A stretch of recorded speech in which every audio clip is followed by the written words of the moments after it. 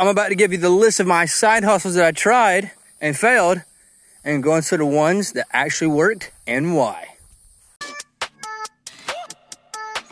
And this is the Loot Guy Show, helping entrepreneurs close bigger, faster, and more easily by building digital relationships on scale while growing the customer universe. What's poppin', Luke here, and you're gonna absolutely enjoy the show. Let's dive in right now. Guys, what's poppin'? Luke here today. It is a Tuesday on, this is June, right? June, yeah. And walking out here doing my walk and talk today, like I usually do on my podcast. And that means that I'm just running through my yard, walking through my yard, put my steps in. Lost my watch though. I have no idea how many steps I've put in.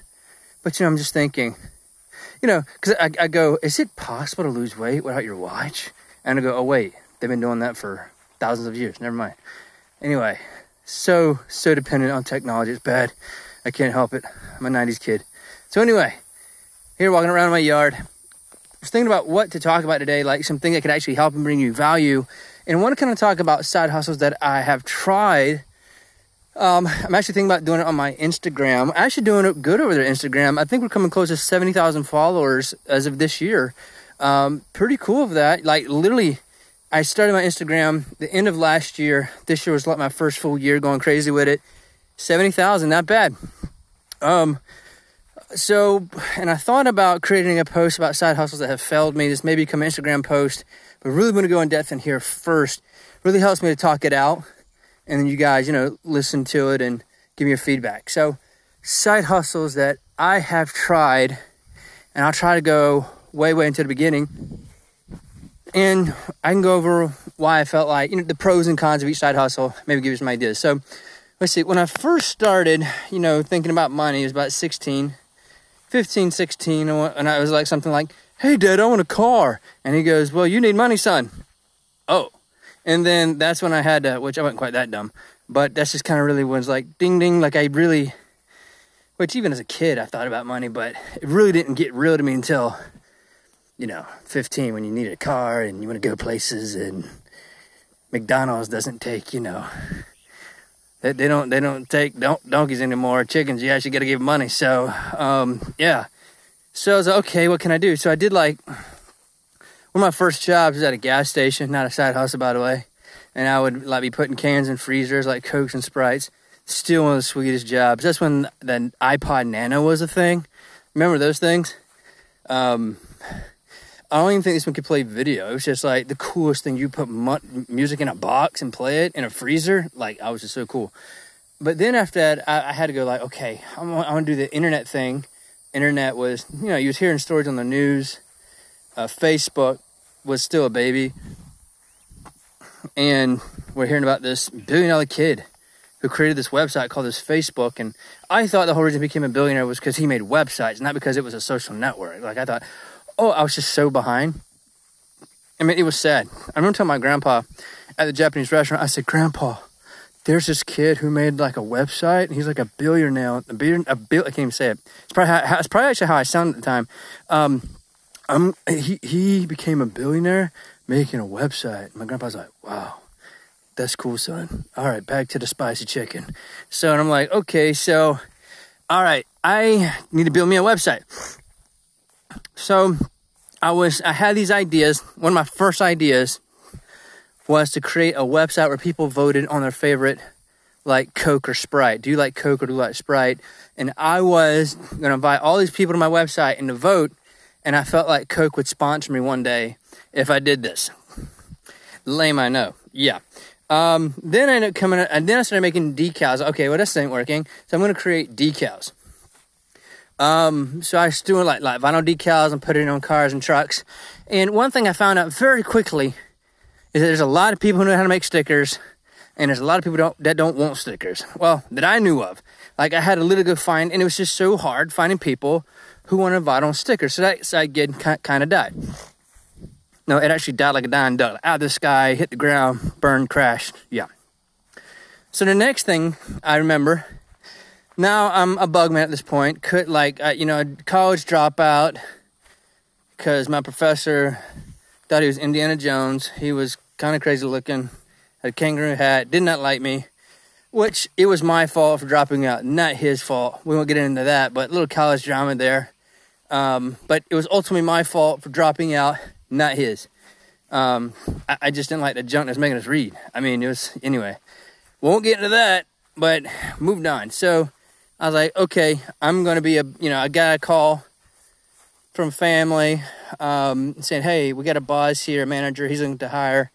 We want to bring you in. And I remember getting hired. I remember they told me, Luke, you'll be making $500 a week. And my mind just exploded. I mean, I was like, have I entered heaven at this point? Because I was like 19 years old. I was like, $500 a week? Like dollars, like $500 a week. And I'm 19 years old. I'm going, yeah, I don't care what that's about. But that got old like 3 months later when I realized that I had to be digging trenches, crawling in basements, dealing with dogs.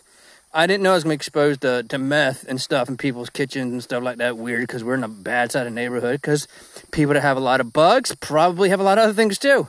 That's stereotyping. I shouldn't do that. But anyway, dealing with that, I'm like, okay, I got to get back to my side gig hustle because this Bugman stuff just got old real fast. I was not going to hide there for 6 months, but the problem with the Bugman work, if I ever dinged up that truck, if I hit a mailbox or something, because mailboxes, I just feel like they're trying to get in my way or something, and then they made me pay for it, which was absolutely horrible. I had to pay for anything anybody hit that truck, unless their insurance covered it. I get it. You're right. That, and I was like, okay, I remember the first time I actually hit something like a brick, or I can't remember what it was. My driving has dramatically improved since then. Okay. So no worries if you get in the car with me, but, I was like, okay, I need to do the side hustle thing. Then I got married. Then that's when the heat really hit. I was like, oh wait, I got 2 mouths eating. Great. On my little budget, $500 a week. This got old real fast. I need to make money. So then I got into phone flipping, okay? I started, smartphones started getting to be more of a thing now. And what I decided to do was put them on eBay. And I got really good at putting them on eBay and flipping them, making $200 to $300. And I was like, okay, now we're talking. And I remember getting a flip. And I was like, that took me 3 days here at Bugman stuff. And I did that in like 20 minutes. That's cool. And here's the problem I ran into flipping phones on eBay. The fact is that you have to go find you the phone. And obviously that's what brings value because people don't have phones just laying around. Like you have to, for example, a customer may have a phone on the shelf there. I'm like, hey, what are you doing with that phone? They go, oh, nothing. What is it? And I was like, well, I can buy it off of you. What do you think it's worth? And then flip it.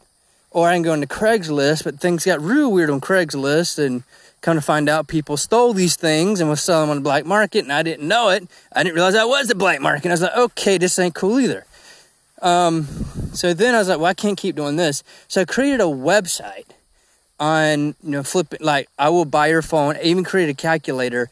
If they put in what kind of phone they had, I had to keep up with the prices of what I was willing to pay.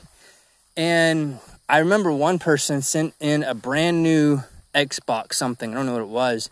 And I thought I was going to get rich. And I was doing Google ads at the time, but then Google ads got up. So my lesson that I learned from that was that keeping up with websites was hard and that finding the product that made people happy was hard as well. And then the marketing side of it, of getting people interested to some of the product, I was like, okay, so I dropped out of that. Well, later, I ended up creating a bug website where I identify people's bugs. Problem is that people have these weird bugs they couldn't identify. It wasn't like, okay, what is this? That's a spider, sir. It's got 8 legs. No, they wanted to know the family's, like they wanted to know all these things. I killed them, okay? And I was like, man, I got to go find some bug people that can identify these things. And what I found out was people was willing to pay $3 or something to get their bug identified.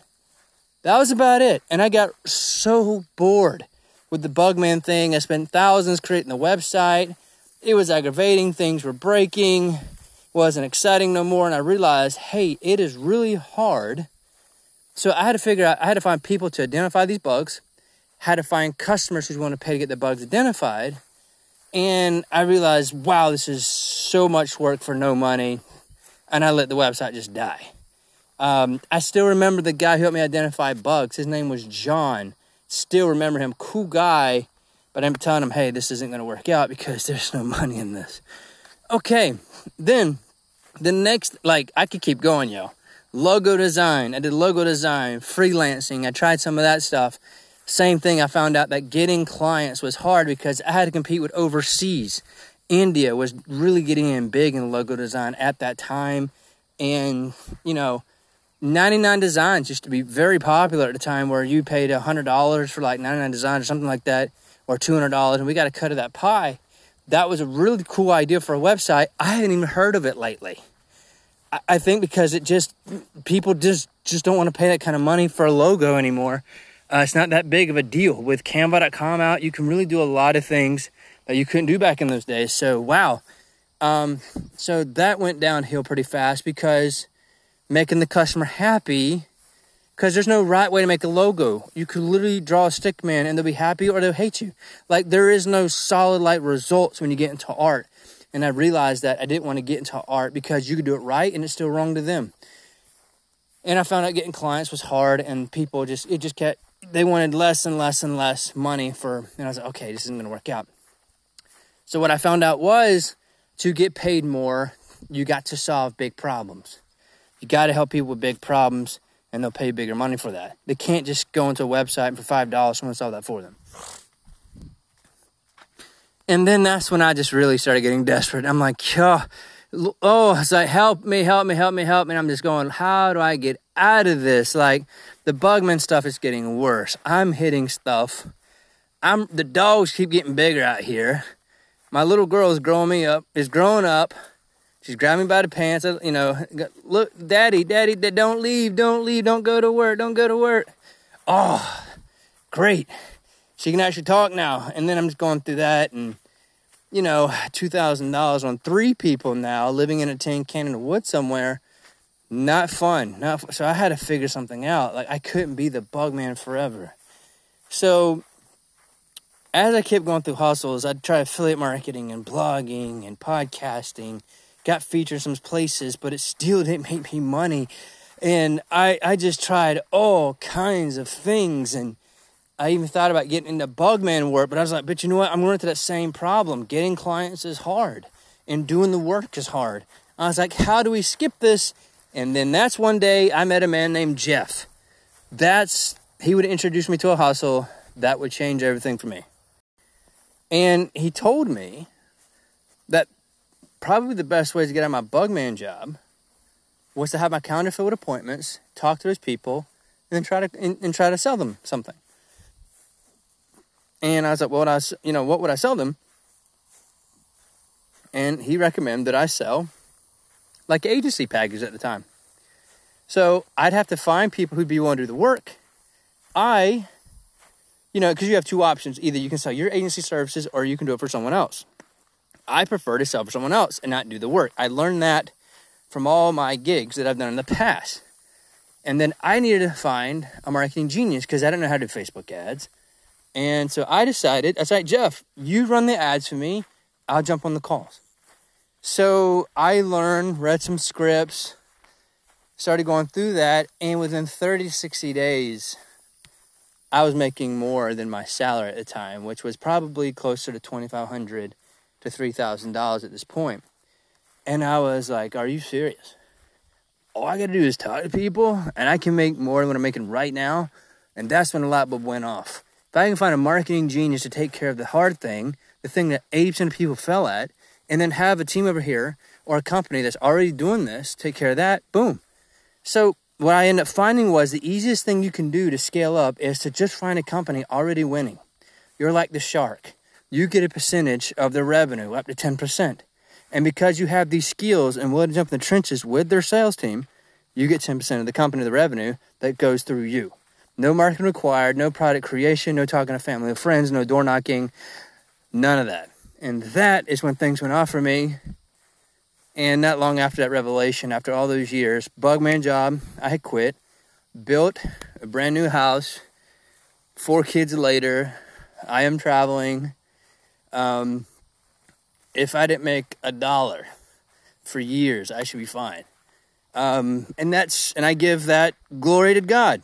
I really do, because I don't believe in being a self-made man. If it wasn't for Jeff and the people in my life and, of course, my failures, I wouldn't have came to this revelation. It sounds so simple. People think it has to be something complicated, but it doesn't. And those are the side hustles. I'm pretty sure there's more I just can't think of. But because of those side hustles, though, I learned this revelation, and I'll be able to carry that wisdom, because that's what kills most people's businesses, and most people don't even realize it. But because I did everything wrong first, I'm able to share that with you.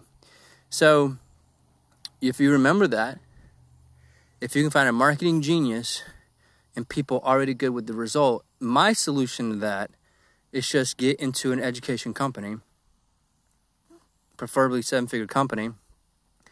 They're going to be willing to give you, 10% of whatever goes through you, or 5 to 10%, and it can change things for you. So that's some of the side gigs I went through. Hopefully this helped you somehow. Hopefully it was a revelation to you. Hopefully it brings value to you. All right. Thanks for listening. It's the Luke Guy Show.